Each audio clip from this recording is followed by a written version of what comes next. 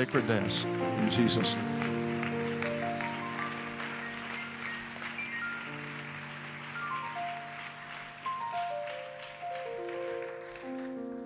Thank all of you for your kindness. And I brought with me to the platform another one of our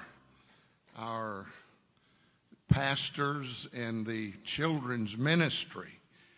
And I think it would be very good for us right now to thank God specifically for bus ministry. Now, those of you that are involved in bus ministry, I really would like for you, boy, I wish I could tell everybody that's involved in bus ministry to stand up on the pew, because I don't want everybody to sit down and have to stand up again. But those of you that are involved in bus ministry, I want you to hold your hand up real high to where everybody can see it. Church, look around at those that are involved in bus ministry. Please look around. This is awesome. Now let me ask you this. Do you ever wonder why bus ministry? And those of you precious people that teach in the Sunday school department, I hope you don't ever ask yourself why. Because if you have to ask yourself why, you'd probably wonder why Jesus, or what you'd think Jesus wondered why he run into the woman at the well. You don't run into questions when you're doing the mission that you've been assigned to do. And if you want to know what's going on and what's happening, let our children's ministry pastor tell you what has happened just today. Now, I'm prefacing this because I want you to get this point. What happened today had to do with bus ministry kids, not Eastwood kids. Now, the reason I make a differentiation is because I want everybody to understand that we're not talking about our own kids that receive. Maybe there's some mixed in there. But the most of what happened today was a result of bus ministry and kids from bus ministry. I want you to rejoice as Brother Kevin Merriman tells us a little bit about what happened today. Come on, Baba. This morning in Sunday school, we pulled 3 classes together, 5th, 6th, and 7th grade. And we just, a couple of weeks ago, we had a baptism, and we wanted to capitalize on that. And so we pulled these 3 classes together, taught a simple little quick lesson, but God had a plan. Pastor, you're hitting it right on about bus ministry. We had 12 children this morning receive the Holy Ghost in Sunday school. And if I'm not mistaken, every single one of them came on a bus. We are reaching our kids, not those that are here, but those that have no other hope, that have no other chance of life giving them any type of success. And because of the efforts of this team that raised their hands, their lives were changed this morning. And then tonight in Power Rage, we had 6 more. 5 of those came on vans or buses to Power Rage, got the Holy Ghost tonight. 18 kids receiving the Holy Ghost. You're awesome.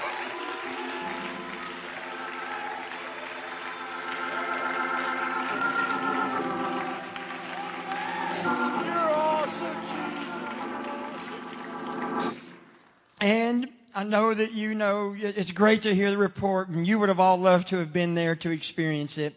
But you're going to get to experience just a little bit of our excitement, because one of the young men that got the Holy Ghost tonight in Power Age brought his mom to me, and I've got to get baptized. He's going to get baptized tonight. Little Grant Hickenbottom is going to get baptized, so you're going to get to enjoy the harvest that God is bringing.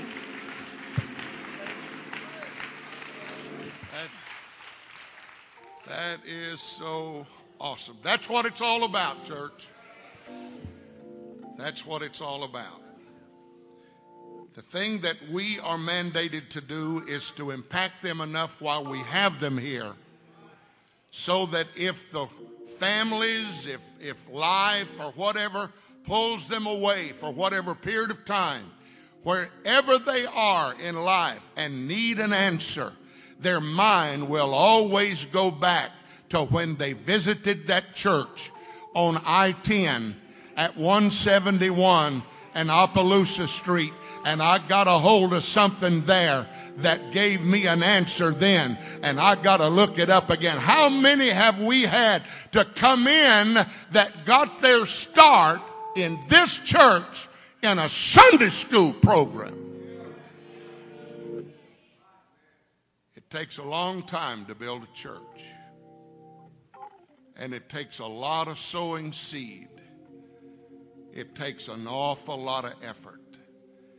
But you see what has happened in this day, and this is just a part of the things that have gone on for a long time, a lot of which is testified about by people that are in this congregation right here tonight. Somebody got a start in a Sunday school class, on a bus ministry. Somebody got a start. So that's what it's, church, that's what it's about. Everybody say, we are in the right direction when we are involved in the thing for which Christ died. Well, praise God. Is anybody ready to let me preach a little bit tonight? I want to turn your attention to Ruth chapter 1. And I want to read just a few verses and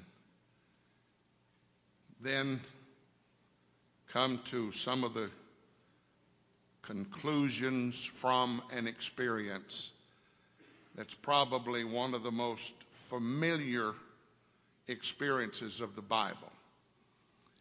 It's a little 4-chapter book.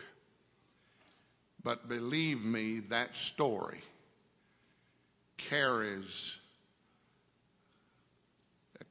an impact that is worthy of our consideration.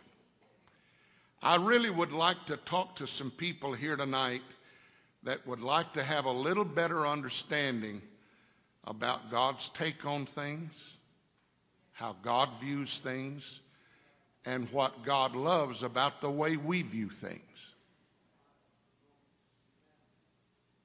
Many times God does not respond just by what he thinks about a thing. It comes into play how we feel about the thing, and how we feel about it a lot of times dictates what God's going to do about it. There's just some things that I want to share with you. Not perhaps, well, I wanted to give you just a little synopsis, but maybe I can weave it in and work it into the story, that you will understand what I feel like this message is all about tonight. Church, there's no way that we can be overcautious about making sure that decisions we make are God-oriented and God-inspired and God-directed. Does anybody remember Pastor preaching a sermon some time ago, decisions that I made that I did not know I had made? The sermon deals with decisions that you make today and how they affect the furthest reach of your days on this earth. And you made it in one day, not knowing what it was going to decide for you in years to come. Again, I come back was something that God has dealt with me about for years, and I have preached at different times about this, but I come back again tonight, starting with Ruth chapter 1, and I want to read first of all chapter 1 verses 1 through 5. I tell you what, let's do. Why don't we go ahead and pray right now, and then I'll just read the scriptures as I minister, and we can pray right now as we're standing. And I really would like for you to pray that God would anoint our ears, that he would melt our hearts together, and above all, that he would bless this feeble servant of the Lord and anoint my lips and my mind and my spirit. I want God to articulate what happens here tonight, even the words that come out of pastor's mouth. Would you lift your hands and your voices, and let's intercede to the Lord for just a moment. Not a courtesy prayer. Let's call on God, church. Father, in your name, we want the mind of God. We want the mind of God. We want the secrets of the Lord. We want to hear the things that we need to pick up about how you feel about things, your take on things, and then even when we make mistakes, the attitude that you like for us to have, for you to come in with grace and intervention and do the things that we can't do to make the best of the situations that we're dealing with. God, let us learn tonight, and let us be anointed of the Holy Ghost. Anoint my lips and my spirit as I talk to this church. In Jesus' name, and everybody say amen. God bless you. Thank you. You may be seated. Now, Ruth chapter 1, verses 1 through 5. This is the facts of the story. Now it came to pass in the days when the judges ruled that there was a famine in the land. And a certain man of Bethlehem, Judah, went to sojourn in the country of Moab. He and his wife and his 2 sons. And the name of the man was Elimelech, and the name of his wife Naomi, and the name of his 2 sons Mahlon and Chilion, Ephrathites of Bethlehem, Judah. And they came into the country of Moab and continued there. And Elimelech, Naomi's husband, died, and she was left and her 2 sons. And they took them wives of the women of Moab. The name of the one was Orpah, and the name of the other Ruth. And they dwelled there about 10 years. And Mahlon and Chilion died also. Both of them. And the woman was left of her 2 sons and her husband.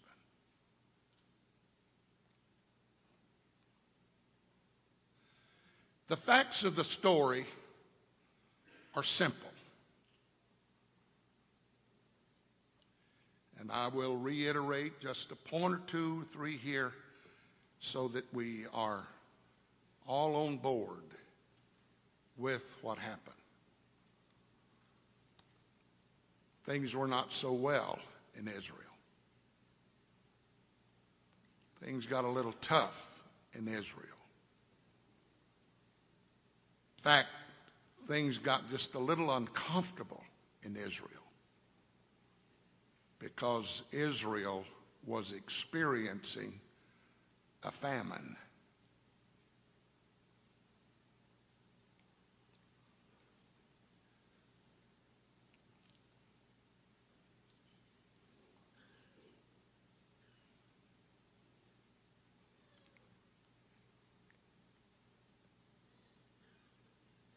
In chapter 1, verses 6 and 7, things had deteriorated in Naomi's life to such a degree. I don't know how long she had been there, perhaps when Elimelech died, but all of this happened within a period of about 10 years. The scripture said they were there in Moab about 10 years. So it didn't take long for whatever this was that was following or dogging her steps. Didn't take long for it to go to showing up. Elimelech died. Then the two boys, Mahlon and Chilion, they grew old enough at this particular time that they got to eyeing the girls. And this is one thing that I would like to point out here, because I may not come back and cover some of these points that are offering such unbelievable points to inject some teaching. But I do not want to overplay or overstay myself here tonight. One of the things that needs to be considered so very, very strongly and with such prayer and supplication to God is, if you're going to do something that is not going to be kosher with God, please check yourself out, because you may be creating a situation that you may be able to handle, and you may recover from a mistake that you make. But things that happen to your children while they're out from under the umbrella of that holy hand of God on their lives, many times things happen that they never have a chance to recover from. Mahlon, Chilion, like young people are going to do, they found themselves a companion. But the sad thing was that the only thing they had to choose from was Moabites, because mom and dad had decided to ease the pressure on themselves and to go take a sojourn to another country.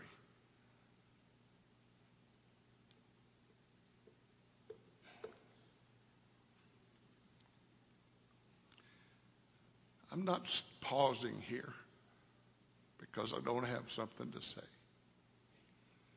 But I want what I feel the Holy Ghost is wanting to get across to some precious people in this house. I want it to have time to sink in and perhaps even gel while I'm preaching this sermon. Somebody hear me tonight. Decisions that you make don't just affect you. They affect your heritage and your children from now on.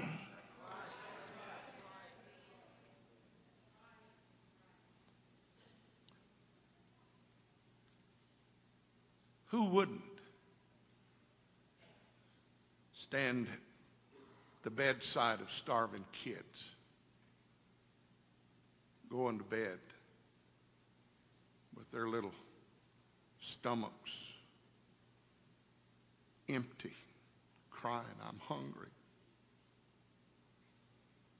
I understand that. Or I say I understand it. I've never experienced it. But to whatever compassion that I have, I can fathom that. Let me say it that way.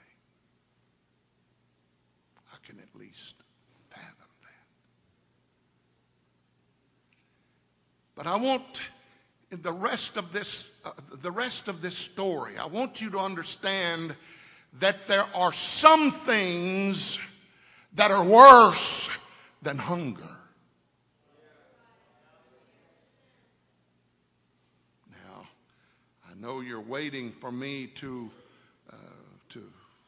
prove that or explain that, but I want to say it again because I want somebody that just because Pastor said it, you understand and you say, "Hey, he's going somewhere with this." I want somebody to understand, if Israel is in a famine, remember there are some things worse than hunger. Now, to some of us, and I wouldn't be too hard pressed to call a few names here. Some of us, it don't seem like that there's much worse than hunger. Because you can tell we have, as my grandpa Wilkes would say, we ain't done a lot of it. Hungering, I'm talking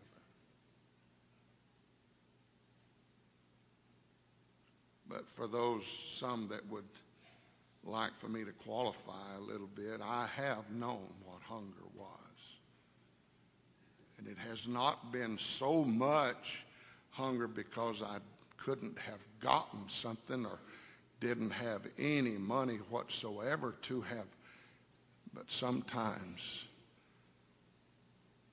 hunger in the inward man supersedes the hunger of the outward man. So you just go ahead and let the outward man hunger with the inward man. Is that, you understand what I'm saying there?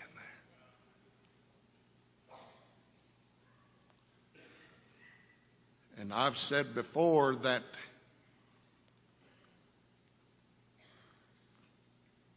Naomi and Elimelech, they decided to choose what they chose, and that was to perhaps relieve themselves of the suffering, their children of the suffering, and they decided to go on a sojourn to another country to help the situation. They didn't intend to worsen the situation. They wanted to help. But the bottom line was, if anybody made it through the famine, it's a foregone conclusion that Naomi and Elimelech could have made it as well. So, in other words, it was not an impossibility that they just were pressed and had to do something. Somebody said I've heard it so many times, well, we got to do something if we do it wrong. I beg to differ with you. You don't do anything just because it's time to do something. If you haven't found out what's right to do, you just hold your horses and do nothing until you get direction from the man that's calling the shots and orchestrating the whole thing.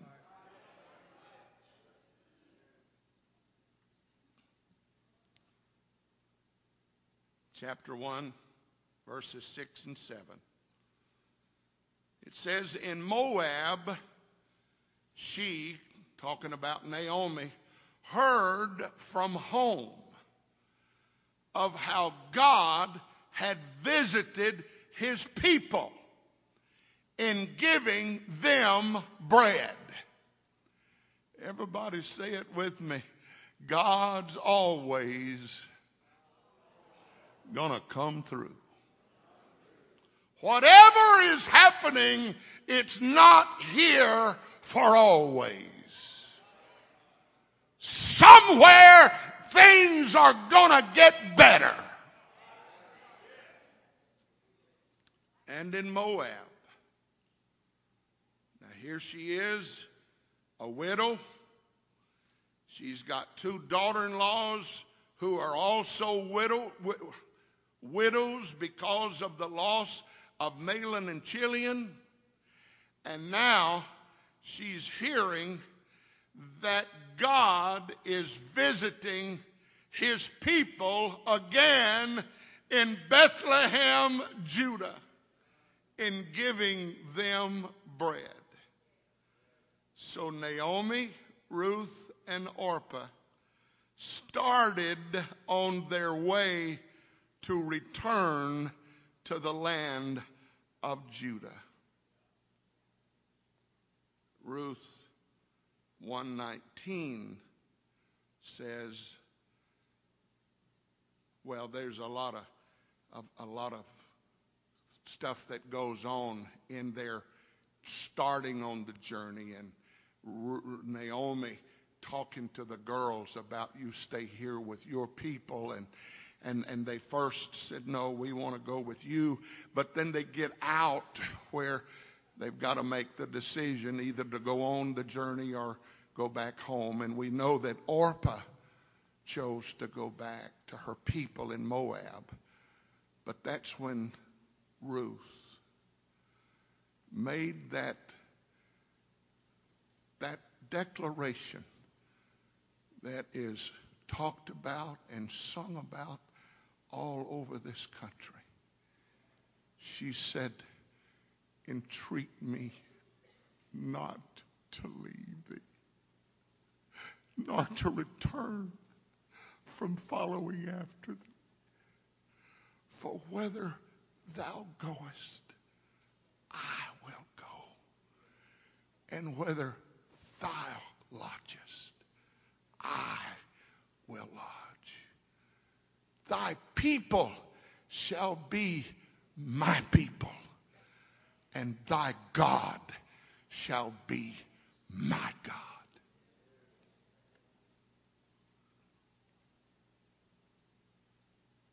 So Ruth now and Naomi made it back to Bethlehem. And verse 19 of that chapter says that the people, when they lifted their eyes from the field, the people was moved about them. They saw them coming, and the people were moved, and evidently they saw there was something different. There was something that was noteworthy. And then the question when they were moved, I'm talking about the people out in the fields and in the countryside, when they saw and were moved, the next question was, is this not Naomi?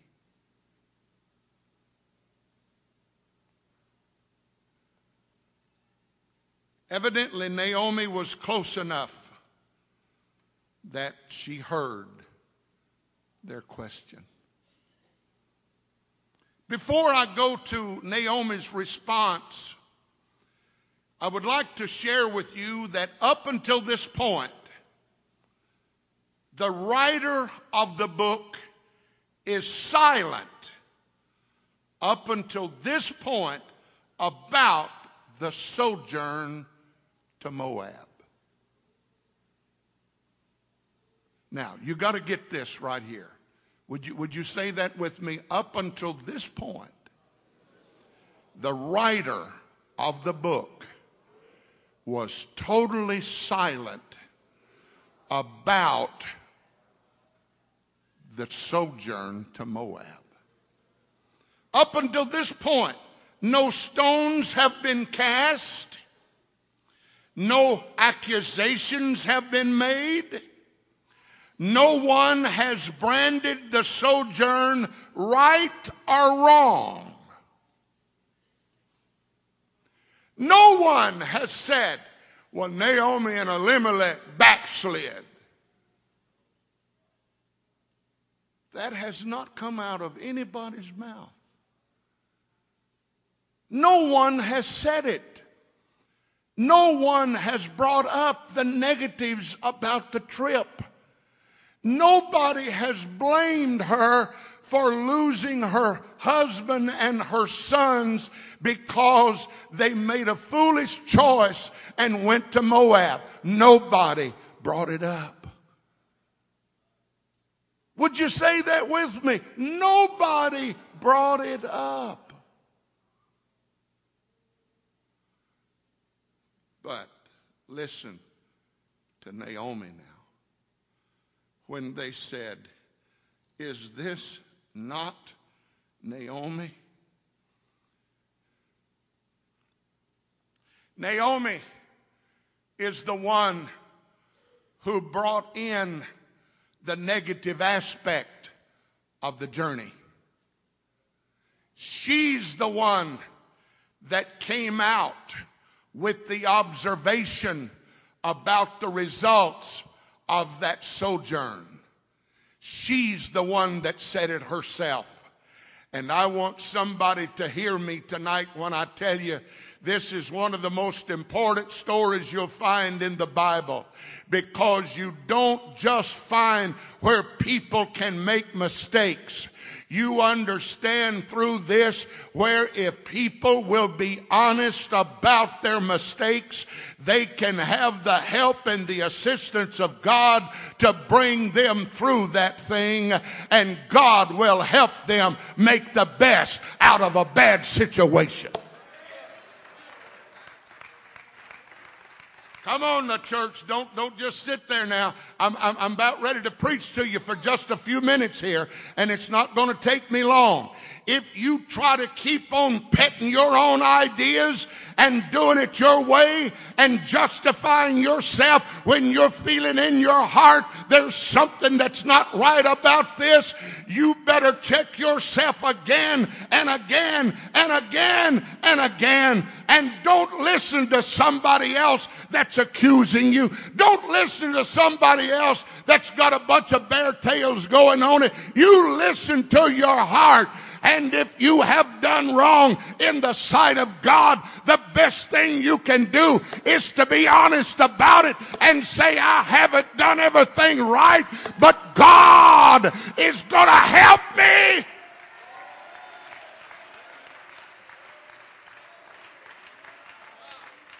Somebody say yes.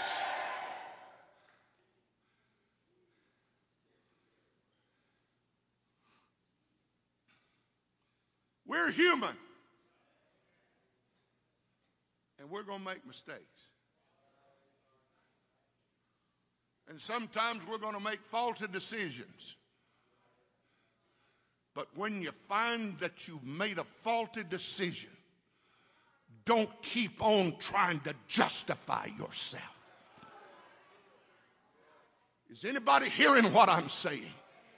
If you want to go on and live out what you have started with your mistake, you keep trying to justify yourself and you'll have to live with the end result of it. But if you'll be honest enough and clean enough and pure enough to say, I didn't do it right, I made a mistake, there's a God in heaven that will come to your rescue, and He will fix things that you never dreamed He could fix. Oh, I feel the Holy Ghost. I feel the Holy Ghost. Does anybody feel like doing a little shuffle with me here tonight? Somebody scream, yes!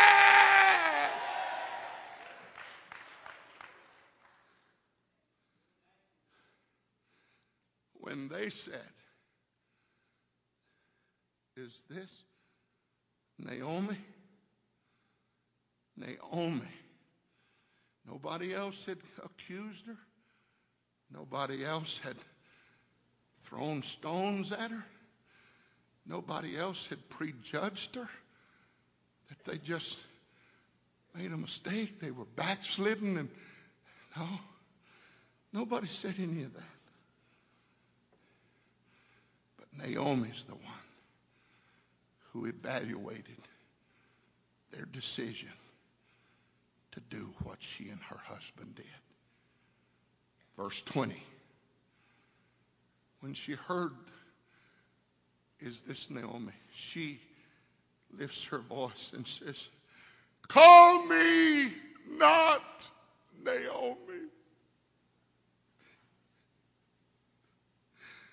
Call me Mara."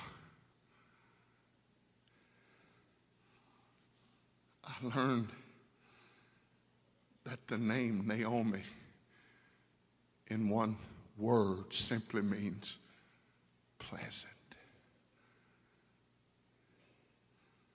But Mara, with just one word, definitions, means sad.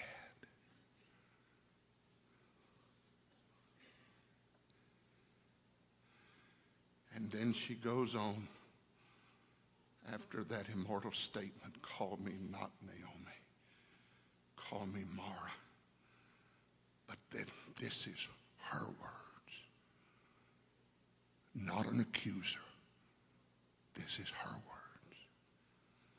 "The Almighty hath dealt very bitterly with me." And then, listen to this. She left because of a famine. But listen at this statement and admission. "I went out full, and the Lord hath brought me home again empty."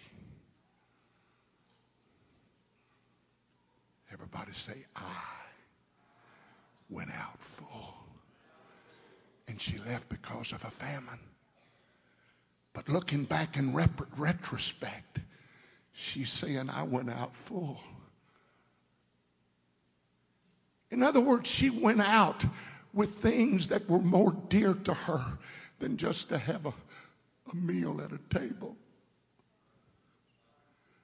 So I'm telling somebody again, there are some things that's worse than hunger. Are you hearing what I'm saying? I went out full. Looking back at it now, I was not even in need. I just went out full. But God hath brought me back home again empty.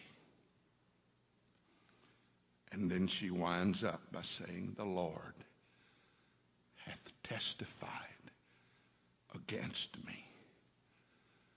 The Almighty hath afflicted me."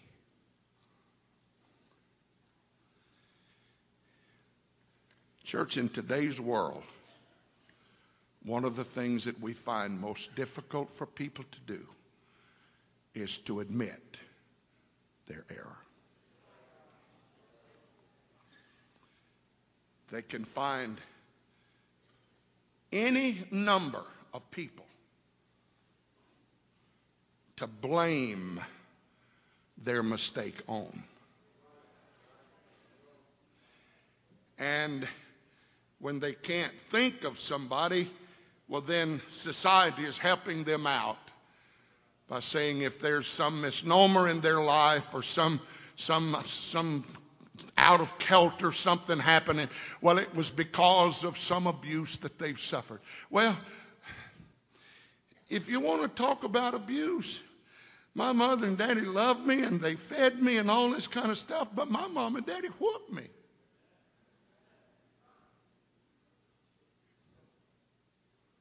I'm telling you, my mom and dad laid some stuff on me that if it was today, I'm afraid mom and daddy, if they were found out, would go to jail. And I know we're living in a different time, but somebody hear me tonight. All of this business that we are being fed in today's society is not going to hold up for all of us, because there are some things that we do ourselves and mistakes that we make, and we'll never get the favor of God on our lives until we own up to our mistake and confess ourselves and go ahead and be honest enough and say, I did wrong, I didn't do it right, and I've got to have God to help me.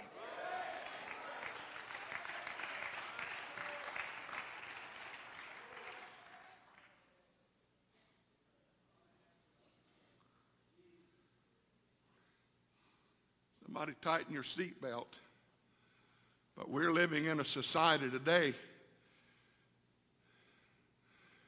that your guilt or innocence over a situation is not necessarily determined by the evidence.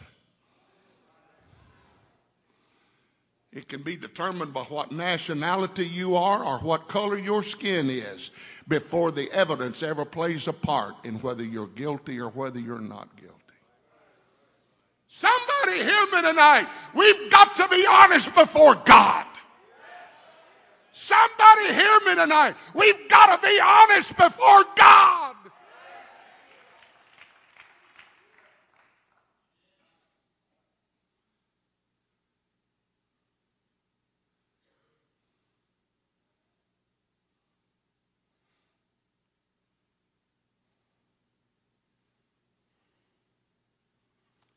Because it's our honesty before God that's going to predetermine what God's going to do about it.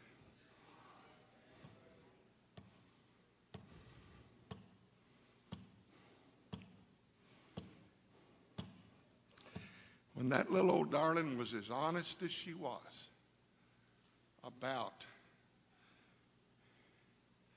what she and her precious husband had done, and the fact that she had lost her husband, lost her boys, and now coming back home because she had heard that God had visited again, and she wanted to get back in where revival was happening. Make it back in where bread is on the table. Make it back in to where the needs can be supplied, to where there's kinsmen and family members and people that love you that can help sustain you, and they're not all always there to criticize you and prejudge you and cast stones at you. Is somebody here? I want somebody to hear me tonight when I tell you that everybody is not your enemy. The devil wants to make every one of us think that everybody in the church is our enemy. Get off of that kick. There's some people in this church that love you. It don't matter what's happened in your life. There's some people that love you and will stand by you. They're not going to swallow everything that you've done, hook, line, and sinker, but they're going to pray that God will bring you to a place of restoration. Somebody say yes.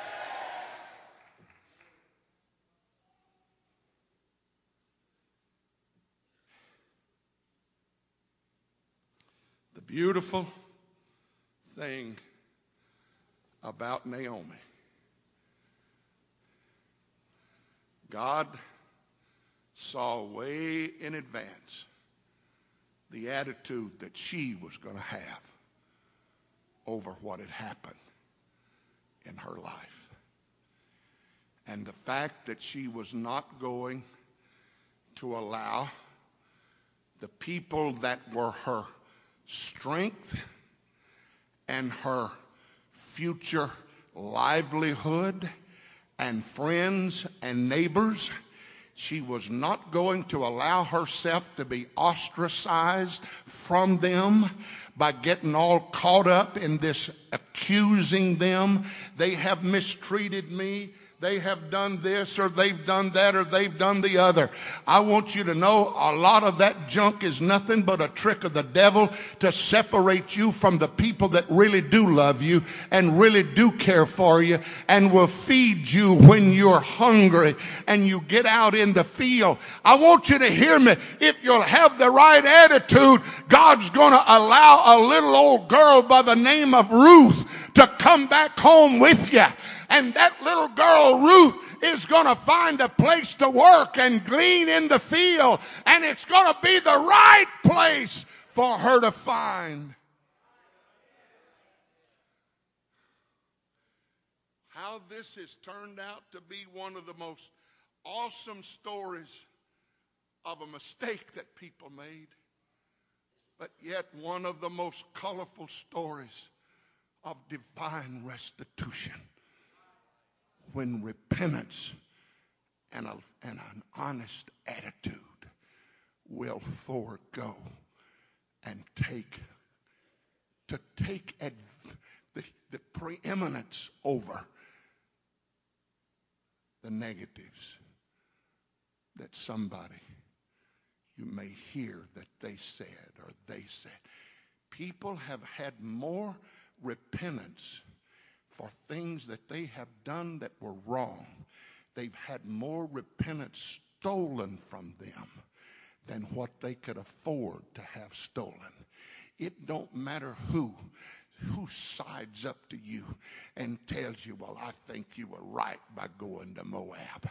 If you feel it in your spirit, that wasn't right and God has testified against me, and I'm not going to push the point, and I'm not going to try to justify myself. God has spoken, God has testified, and who am I to try to justify? Don't let nobody justify you in your wrong. If you know you did wrong, you let your repentance be the order of the day. And if you repent and let that be your attitude, God is going to come to your rescue.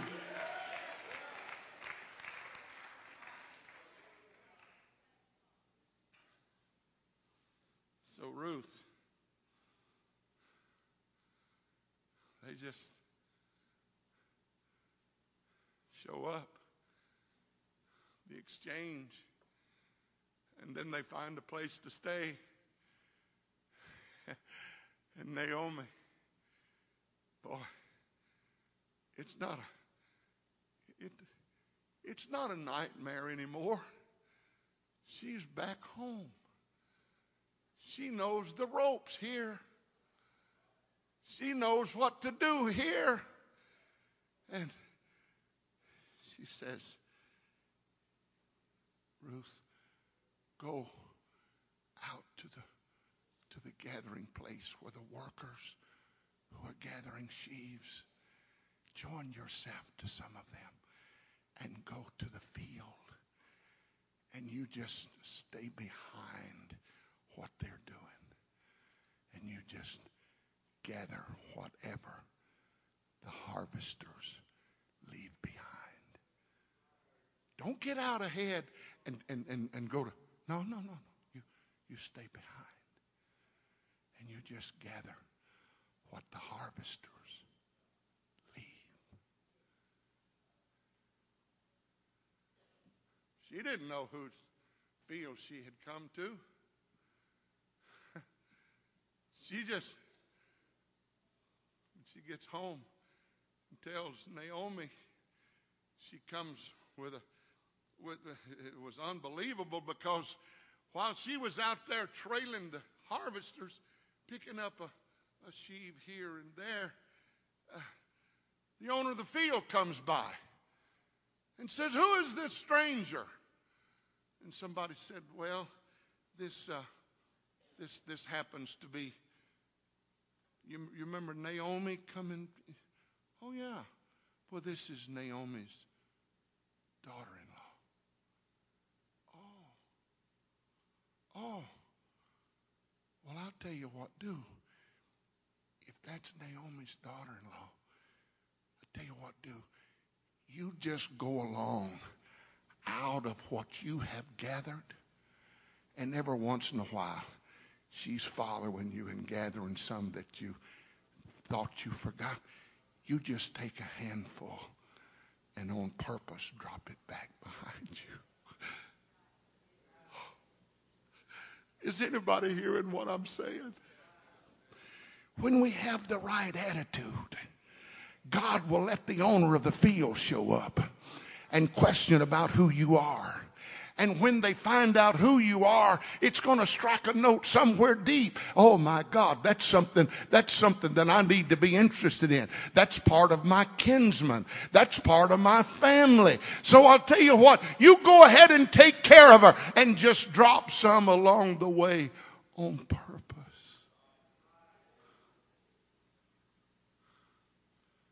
When she got back home and found out all that she had been able to glean and garner from what she had gathered and what the grain that she had brought home, Naomi was shocked, of course. My, how did this happen? Well, I happened to find myself gleaning in the field of Boaz. Oh, Boaz. That's a close kinsman to my husband.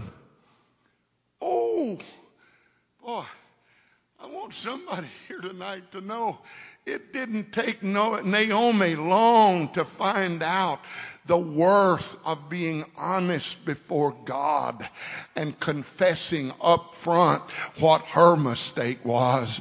The fact that she hadn't done everything right. But is anybody hearing me tonight? It don't take God long to let you know, I appreciate you being honest about what you're saying.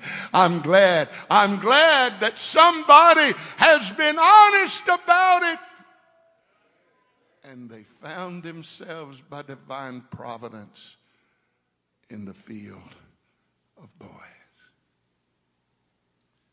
Now, Naomi was just a little bit, she was very up to snuff on the ways. So she told her daughter-in-law again, now I'll tell you what, I want you to go. I want you to go to this certain place tonight. And when the meal is done and the food is, and Boaz is full and they've had their drink and all of this, and when everybody kind of slips away, I want you to find yourself a place at the feet of Boaz.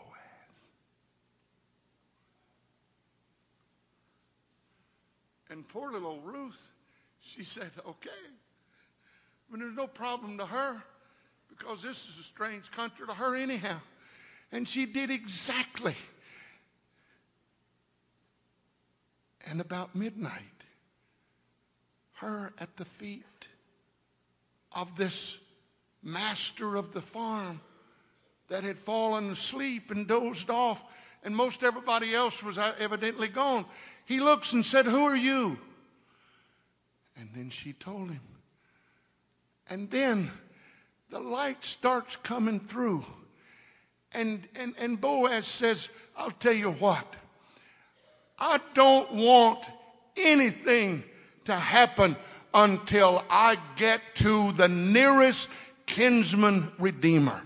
There's one person ahead of me in line to take Mahlon or Chilion, whichever one, I think it was Mahlon, to take his rightful place.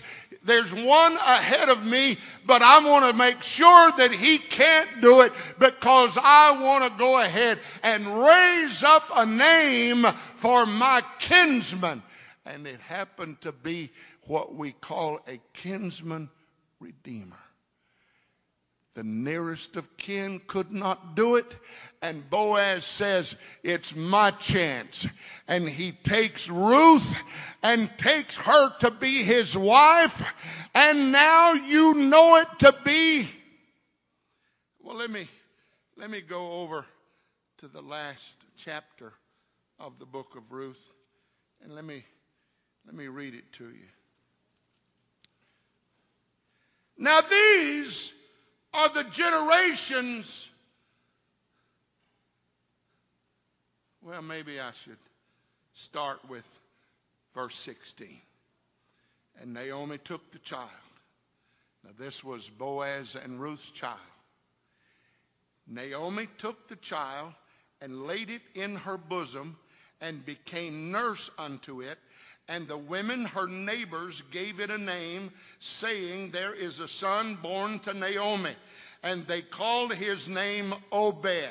He is the father of Jesse, the father of David. Is anybody hearing what I'm saying? Because of Naomi's honesty and spirit about her mistake, she didn't try to justify herself. She came clean with it all. But God vindicated her repentance and allowed Ruth to come with her. And Ruth became the bride of the kinsman redeemer and gave birth to a son who was the grandfather or in the lineage of David himself. And being in the lineage of David, he was in the lineage of Jesus Christ.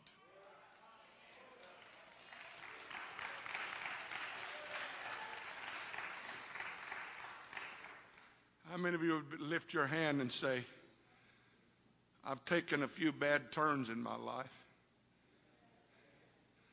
I made some bad decisions in my life. I've toyed with some things and took some trips that weren't in God's plan in my life. I've made some decisions about what was good and what wasn't good, what was holy and what wasn't holy, what God loved and what God didn't love, what God accepted. And I'll tell you what you better do. You better be very careful putting your label on anything that you're not so sure about how God feels about it. Well, I don't think there's anything wrong with that. But your decision is not the one that matters. Everybody say, my decision don't mean beans. God's decision is the one that counts. How many of you understand that our idea in today's world that don't believe fat meat's greasy? Our opinions about what's holy and what's not holy don't amount to a hill of beans. It's God's decision about it. We better adjust ourselves to go to feeling the way God feels about some things, because if we want to be justified in the end, we're going to have that kind of an attitude to say, God, you go ahead and be God, and I'll love what you do, and I'll do everything I can to embrace your decision about everything that's in my life. How many of you found some pretty raunchy things happen in your life because you made some wrong decisions? But in a spiritual sense, I want you to stand with me as we affirm. But somehow God allowed me to find the field of Boaz. Come on, say it with me. God allowed me to find the field of Boaz. And there were some things that was left on purpose for me that I didn't deserve to have. And God allowed me favor with Boaz that I didn't really deserve, because I had a mother-in-law who had an attitude that was right. And me being from Moab, I became a part of the lineage of Jesus Christ, because because Boaz, was my kinsman redeemer. Somebody hear me tonight. None of us was worth anything, because we had a track record and we came out of a world and we were worth just a whole lot of nothing. But somehow God put us in the right field. God gave us the right favor, and somehow now we have been taken in by the kinsman redeemer. And what's his name? Would you say it with me loud? The bottom line, if you want your life to be blessed of God, and the fact that we're all human beings and we're so prone and subject to mistakes, if you will just simply make a decision, I'm going to be honest about it all, and I'm going to let God be my God, and I'm going to own up to the things that I need to own up to let God call the shots in my life, because I am so blessed to have this great salvation. I don't deserve it, but I am blessed to have it. I want somebody here tonight to know none of us really deserved a chance at an altar repenting of our sins, but our kinsman redeemer saw that we were worthy of it. He saw that we wanted it and we needed it. I'm glad for my salvation. Somebody scream it with me. I'm glad for my salvation.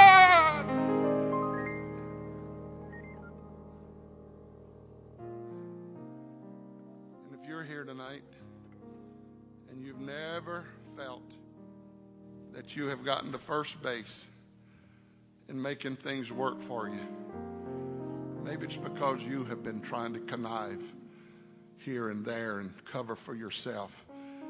You maybe not have never really known the beautiful art of repentance and God's forgiveness, where God could take the broken pieces of your life and your shattered dreams.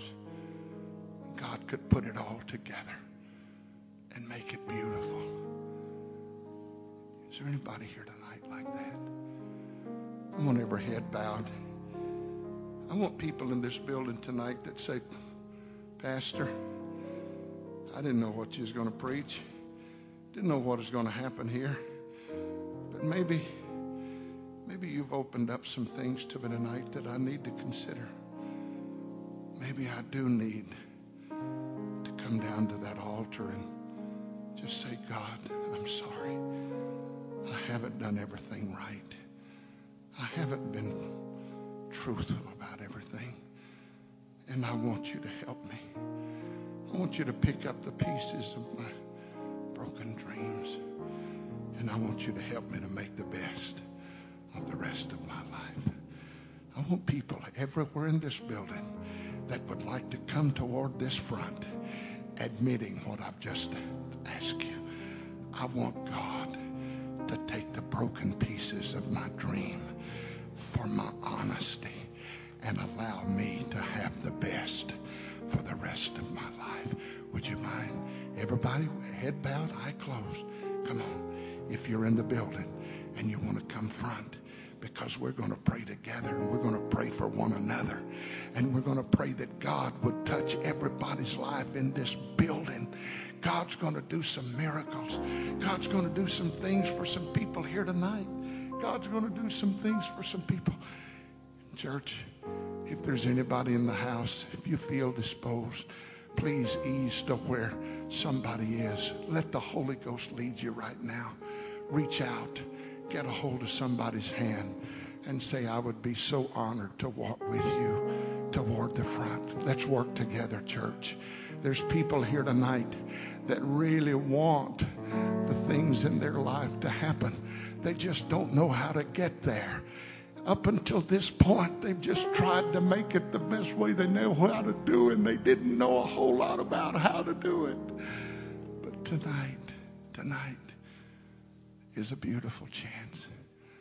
I'd like for everybody to lift your hands and let's pray while those that would work the congregation and just invite people to come and pray with you right now. Come on, come on, come on. Find somebody and invite them toward the front. We want to have a good prayer meeting together. Somebody here tonight needs to find their kinsman redeemer. Somebody needs to find the field of Boaz. Somebody needs to know they need to find those handfuls that's dropped on purpose. God has provided a miracle for you. It's just that you've got to find it. You've got to find it. And Pastor is preaching it to you tonight.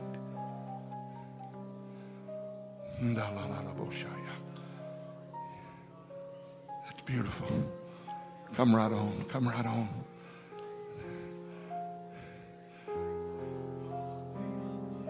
Sister Vonnie, I want you to start singing. Brother Landy, I turn the service. I want y'all to work with whatever we feel in the Holy Ghost, because somebody is in this house and you are poised for a miracle in your life. Church, while Sister Vonnie starts to sing, would you lift your hands one more time and let's pray. There's a soul that God wants to give an answer to. There's somebody that God wants to work a miracle in your life tonight. Let's pray and see to it that God does. His mercy endureth forever.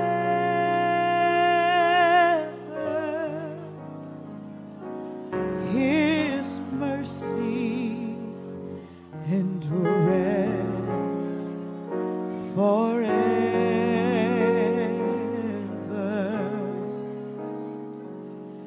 His mercy endureth forever.